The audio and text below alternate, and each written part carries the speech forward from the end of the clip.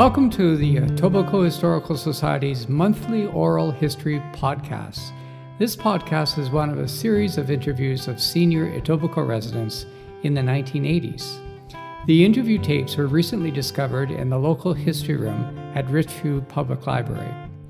We would like to thank the Toronto Public Library for giving them back to us so they could be made into these podcasts. These oral histories are a valuable and unique view into the history of Etobicoke in the early part of the 20th century, as seen through the personal experiences of local residents. We will be presenting a different interview each month. We hope you enjoy them.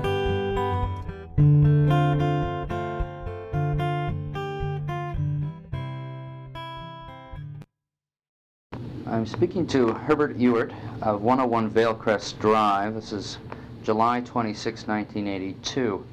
Now, your father had a market garden operation. That's right. Now, where would the farm be located? It is at the Humber Bridge on Scarlet Road, just below Eden Bridge. Now, how big of a farm would that be? It was 17 and a half acres of small green grocer stuff, like onions, carrots, cabbage, cauliflower. We had apple orchards, raspberries, gooseberries, plums, pears. It was a nearly complete operation. Now, where would he sell these? Well, he had a route that he covered as far down as Ossington and Dundas by wagon and horse. And he used to have his regular customers, and they would wait for him. He used to cover them twice a week.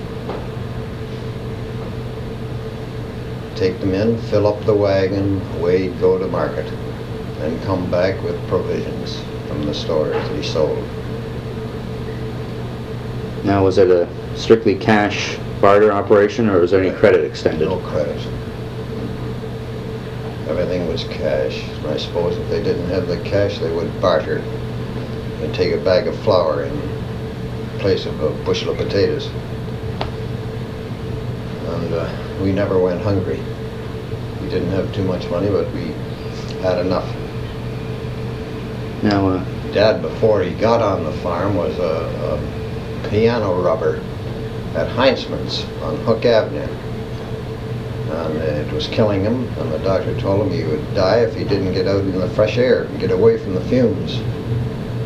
So he didn't know nothing about gardening. And he started out there, him and Mother, and he had 4 children, 4 boys. And we all worked on the garden. It was quite an experience. I was only a kid, and I didn't do too much work at the beginning, but I carried my share when I got in my teens. now, would you have any animals at all on the farm, or? Yes, we had a couple of horses, cow, always had a cow or 2, pigs, chickens, greenhouses. This is a year-round operation. It's a year-round operation. You mentioned you had cows. Would that be just for your own, the milk for your own consumption? Just for our own consumption. And in those days when I was going to school, I used to carry 8 quarts of milk up to a route that I had on my way to school and sell them to these 8 customers. Carried them on a stick, which they, and also the eggs, which was extra money for the house. How much would the quart of milk go for them when you had your route? I can't remember. Very, very small. 5 cents, 10? 5 or 10 cents a quart, I imagine. And how much would you make off of it yourself? Or is it just go into the household? Or just go into the household with Mother. She used to get all that. Now, when was your farm in operation? What years? As I say, I'm not good on dates. You know, approximately 25 or 30 years ago, I guess it was closed down, sold to a development outfit, put in, I think, 70 some odd homes in there. Now the farm would have started up around 1910 or 1920, or? Well, I remember we bought a first car in 1914, a Ford. So we were on the farm in 1914. It wasn't a farm, it was a garden, a market garden. I remember that thing. It had straps on it and all brass and no electricity on it. It was all magnetos, and the headlights were the tungsten that you have to light. It was a doozer. Practically hard tires and wooden spokes. What, as growing up in the area, what would you do as a boy for games or? For excitement? Mm-hmm. We had to make our own excitement. There's nothing provided for us. As it is today, we used to have a hockey team up in the old shale pit, which was on Scarlet Road at Edenbridge. And we used to go up there and clean off the ice so that we could play hockey or skate. And then at night we'd have the girls in the area and the boys would get together and skate together with a big bonfire. No music or anything. Just this big bonfire. Then sleighing parties. Oh, we didn't go short. We had a bowling alley we used to go to bowl on. Where would that be? It was in a little church on on Scarlet Road, Humberville United Church. And they thought at that time that it was better to have the boys and girls in a club at the church rather than running around, on the street.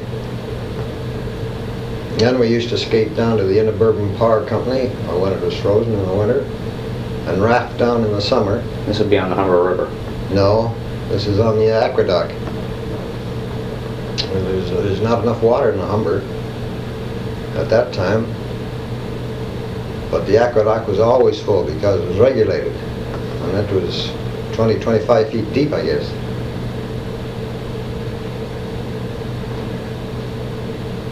Now, where exactly would that aqueduct run from?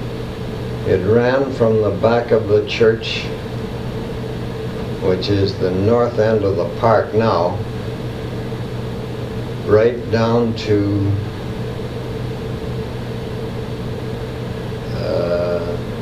I would say the center of James's Gardens. That's where the plant was. And that was a great big strip of water. Right at Scarlet Road was an automatic, not an automatic, but a manual dam for the regulation of height, and they used to watch it.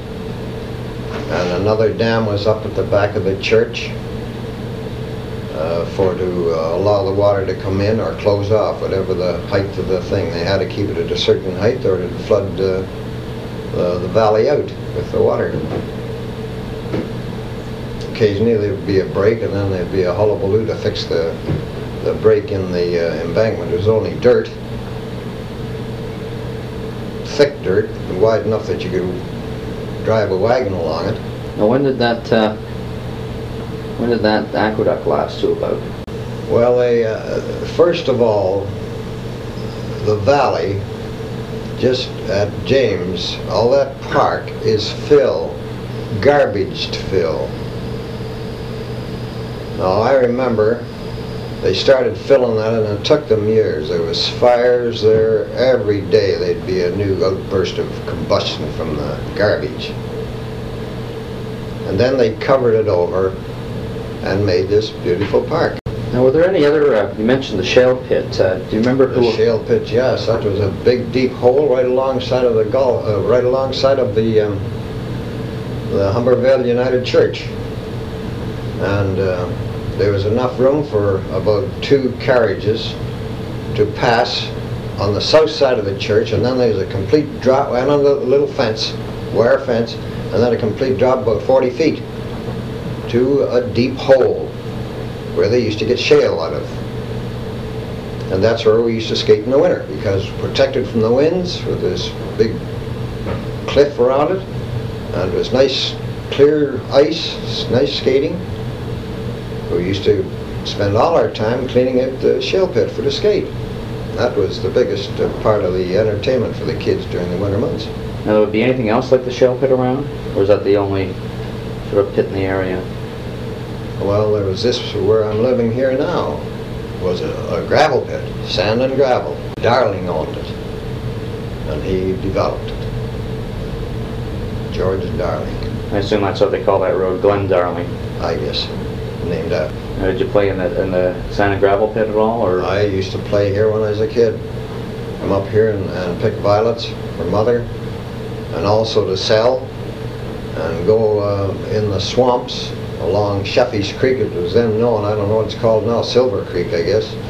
But Sheffy's Creek was what it was called then, and pick lady slippers, pink lady slippers, which were hard to find. And also get bracken fern, dig up bracken fern to sell in the town.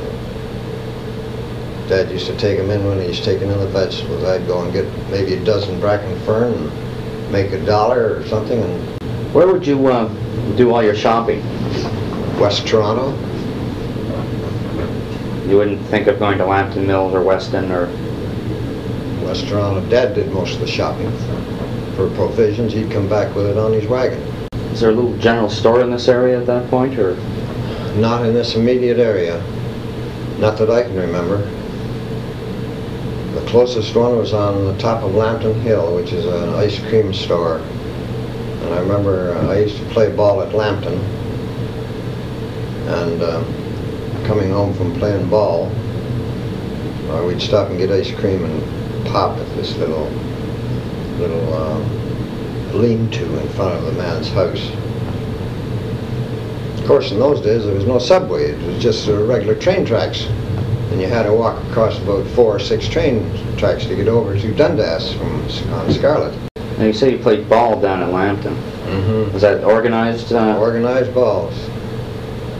TABA, Toronto Amateur Baseball Association. We had a good team. Whoa, what was the name of the team? Lambton Mills. Lambton Mills. And who would you play against? Oh, we'd play against Sonny Lee down here. Well, you know where Sonny Lee is down here. And then we got into the international division and started to spread our wings. And then I eventually ended up playing senior ball down at the Pits, Christie Pits, and Earls Court Park, Goodyear Field, Viaduct Park.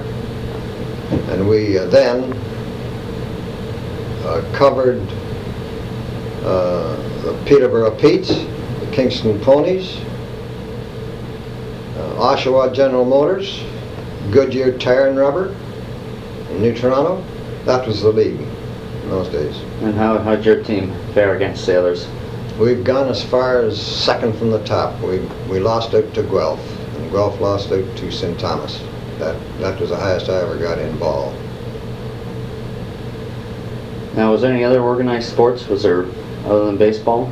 Ball seemed to be what I was interested in. Oh yes, there was rugby. I used to play rugby, and I had a hockey team in Lambton, but I was never any good at it. One season I spent, 1 year, I spent about 3 weeks over at Hanlon's Point, sitting on the bench or warming up the Maple Leafs. Some scout picked me up at Christie and thought I was good enough, but nothing ever come of it. All I did over there was warm up the batters, which is no good. What school would you go to? What school?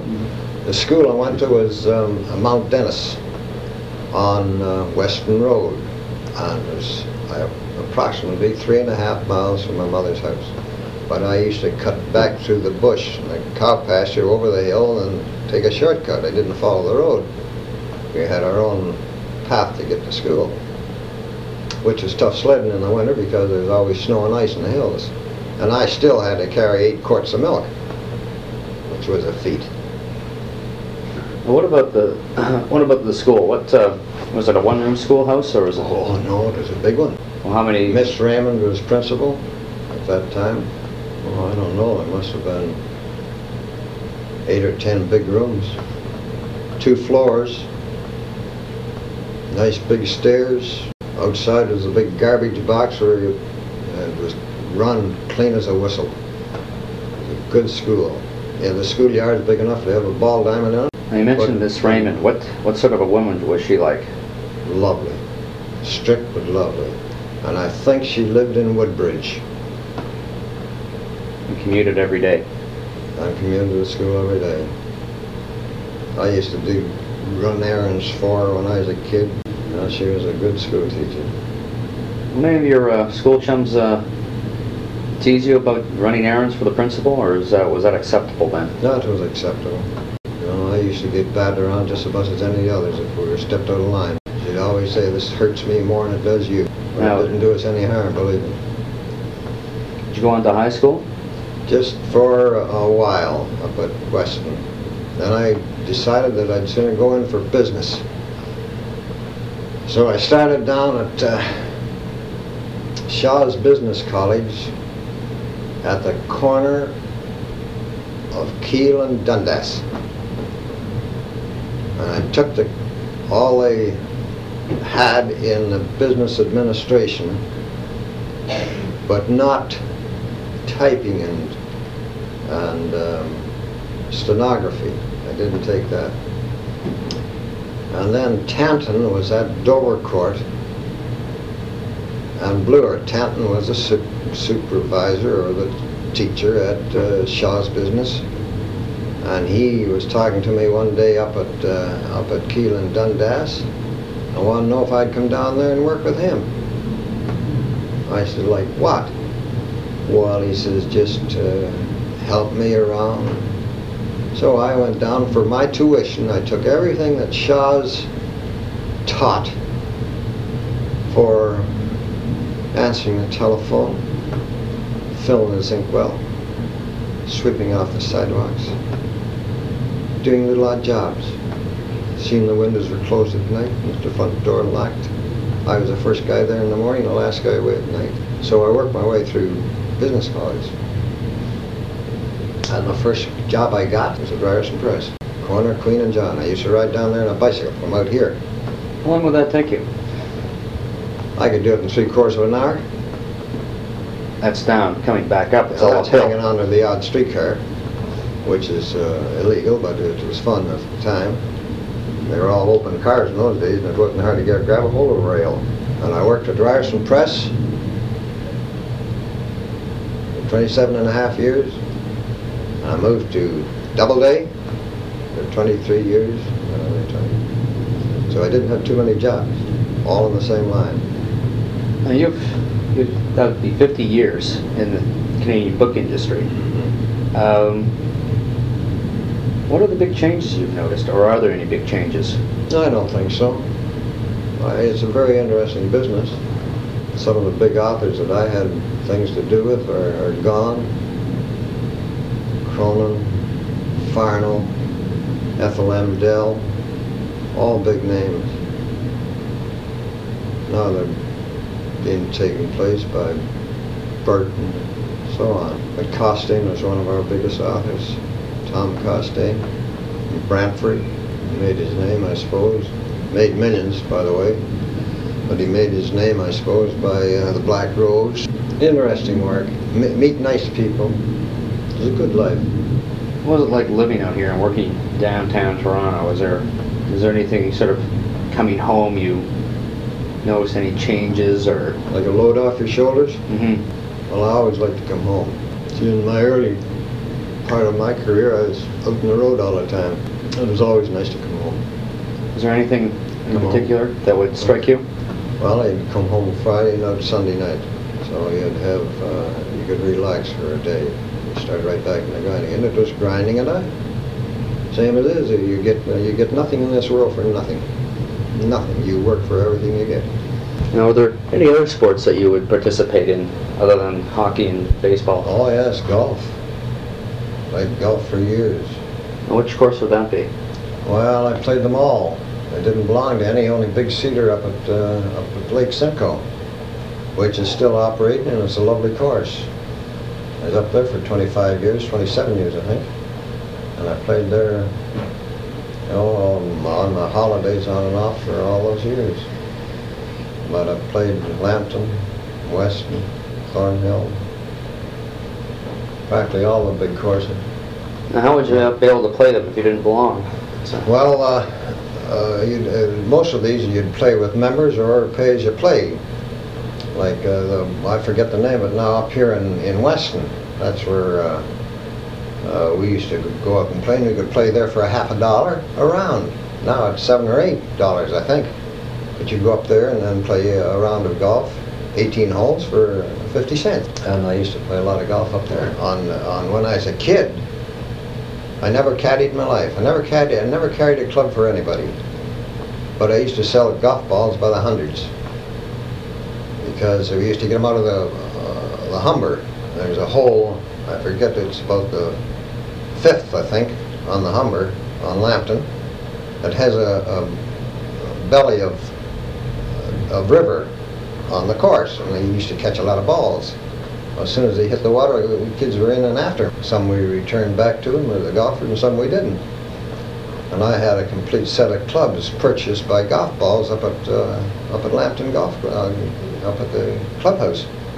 How much would the golf clubs go for then? Well, I don't know. Sometimes it's $5 or $6 for a nice club, and you used to maybe have to get 40 or 50 balls for a good club. And then I suppose the pro at those days would sell them to the members, because golf balls even in those days were over $1. Then they used to have the odd tournament here. George S. Lyons was a pro. I remember walking behind the rope when George S. Lyons, I forget how old he is, he must be gone now, won the championship on Lambton. It's a beautiful course then, and it is now. It's one of the best courses around. I'd play at night, maybe 4 or 5 holes every night. Grab my clubs and hop the fence, and of course the man that was hired by the Lambton Club to keep the kids off the greens, why, I knew him well, and he used to let me play. Just turn his back on me, let me putt out and really enjoy myself. But I never did any damage. That's why I got away with playing on Lambton. Now, are there many other kids that would play golf, or? Oh, there was 2 or 3 of my friends that used to play, but it wasn't so intense in playing as finding the balls. We'd start out to have 2 or 3 holes of golf, and they'd disappear and be looking for balls, or I'd be playing golf. Used to find them in the reeds and in the Humber, and some of these kids along Scarlet Road, of course it was all sand in those days. You'd see a ball driven from up on number 2, come over the fence and land in the sand, and those kids could bury it on the dead run with their foot. Then they go back after the player's gone and dig it up in the sand pits. See, all the hill on Scarlet was gravel and sand, and the balls used to hook into the sand pit. Did you ever get caught by any of the golfers doing that, or? No, we always had balls to sell. Anyways, always carried 6 or 8 brand new balls in your pocket. And they used to be a dime. Get a brand new ball for a dime. So they'd buy 5 or 6, 50 cents for it. They were ticking, so were we, because it was 50 cents we had. How did you meet your wife? I met Nellie at a church social in Lambton United Church, just down the street. It's gone now. And across the road was a grocery store, Phillips's grocery store. And was this on Royal York? No, this is on Dundas. Just west of the viaduct on Dundas. See, there's no viaduct there. We had to go down the valley and cross that iron bridge to get into Lambton. The viaduct's new. Taxi cabs, nickel. Nickel from Keelan, Dundas to Lambton. Ride in a cab. So they take 5 people, 25 cents. Drive you out, turn around, wait there. People hop into old put Fords, drive you back to Keelan, Dundas. 25 cents for a nickel apiece. They were a good day. Would everyone sort of, all your friends meet their wives at church? Usually, church functions. And how long would you... Church in those days was the center of the household, I think. It still is in ours. And how long would you court or go out with her before you got married? I think Nellie and I went together about 5 years. Was that normal among your crowd for that length of time? Would you say the reason would be for being, for 5, for that length? There's I don't know, they all seem to, seem to be set. I don't think any of our group got married in a hurry. They were all the guys like I was on Gardens, fellows I chum around with, Earl Creighton, Suggett. Suggett's pop was a cop, I think, on Lambton. Clayton was a put, all the names, it's well known. Claytons are still out. You get a butcher shop out here. Now, where would you go for a date? Did you go down to West Toronto, or? Well, we used to go to a show and have an ice cream, take the streetcar at the end of the Scarlet and walk home. That was evening. That would be down at the Mavity or Mavity Theatre or Beaver? Mavity or the Beaver, or the Wonderland across the road. That was a big deal. What sort of shows were popular then? Well, the one that I remember as a kid, this is before I met Nellie, that I used to follow was The Adventures of Kathleen. The Adventures of Kathleen. Every weekend it used to end up where she was tied to the tracks and the train was coming, and then will she or won't she? And we'd all tremble till next Friday till he whipped up and get 10 or 15 cents to get in. That was another problem, getting the 10 or 15 cents to get into the show. You have to go sell some more golf balls then, I guess. You have to sell golf balls, or some of the kids used to work as ushers in the show to get in to see the show. That would be Saturday afternoon? Saturday afternoon, yeah, usually. Matinee. How'd you get down there? Walk down, or? Sure. You feel as free as the air walking home, too. Pitch black. Couldn't see your hand in front of you. Never scared. Nothing ever happened. I wouldn't do it today. Just wouldn't do it. With all the lights and protection. One thing I meant to ask was, earlier, was about ice. Where would you get your ice from? The ice, we used to get it from the shell pit. Saw it, bring it home by sleigh, put it in the ice house, which is part of the barn, and cover it with sawdust. And every time we wanted a piece of ice, we'd go down there and chip it out of the sawdust. That used to last us all winter. Wash it off, wash the sawdust all washed off, and you have a nice gleaming piece of ice. This would last you into the summer as well? Well, to spring, and then, as I say, we used to use the cistern. After the ice had disappeared, we'd use the cistern and put it down in pails, because it was always cool down there. So you put your eggs and butter and milk down there. Mm-hmm. What about meat? How would you? The meat. We used to grow pigs, and I can remember Mother and Dad and the boys chopping up the pigs and putting them in barrels, packed with ice. And they go out in the we had a house that we used for apples, and we put these barrels of meat in the apple house, and it was pretty cold in there, but not cold enough that it freeze the apples, because I remember they had a coal oil stove, and it was on low burn all the time, and there was just that little bit of heat. You used to have it just crisp, and we'd have apples right through the winter, and sold them like spies, russets, snow apples, in these barrels. We'd fill a 6-quart basket, put it on the wagon, and sell that. And the meat was in there, because I remember them going out and getting roasts and things like that out of these barrels, chopping it out with a pick. I can see them doing it. And boy, they were beautiful. Now, you mentioned you grew all sorts of type of fruit. Did you grow anything like cherries or? Yeah, we had the the sour cherry, and we had the Montmorency, and we had a white, I told you before, I think, we had a white English Eton cherry. I don't see them around, but they're practically white, a yellowish white. They were beautiful. They're just as nice as the black ones. We had 2 or 3 trees of those, Bartlett firs, and harvest apples.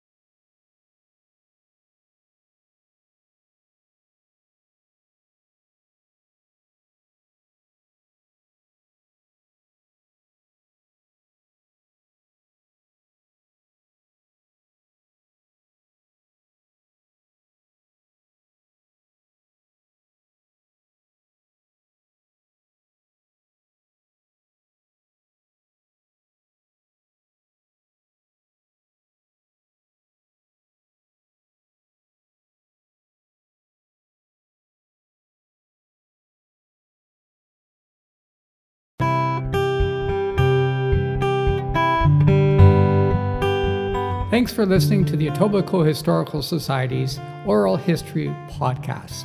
If you enjoyed this podcast, be sure to subscribe and like. If you wish to learn more about the work of our society, be sure to visit www.etobicokehistorical.com. See you next month.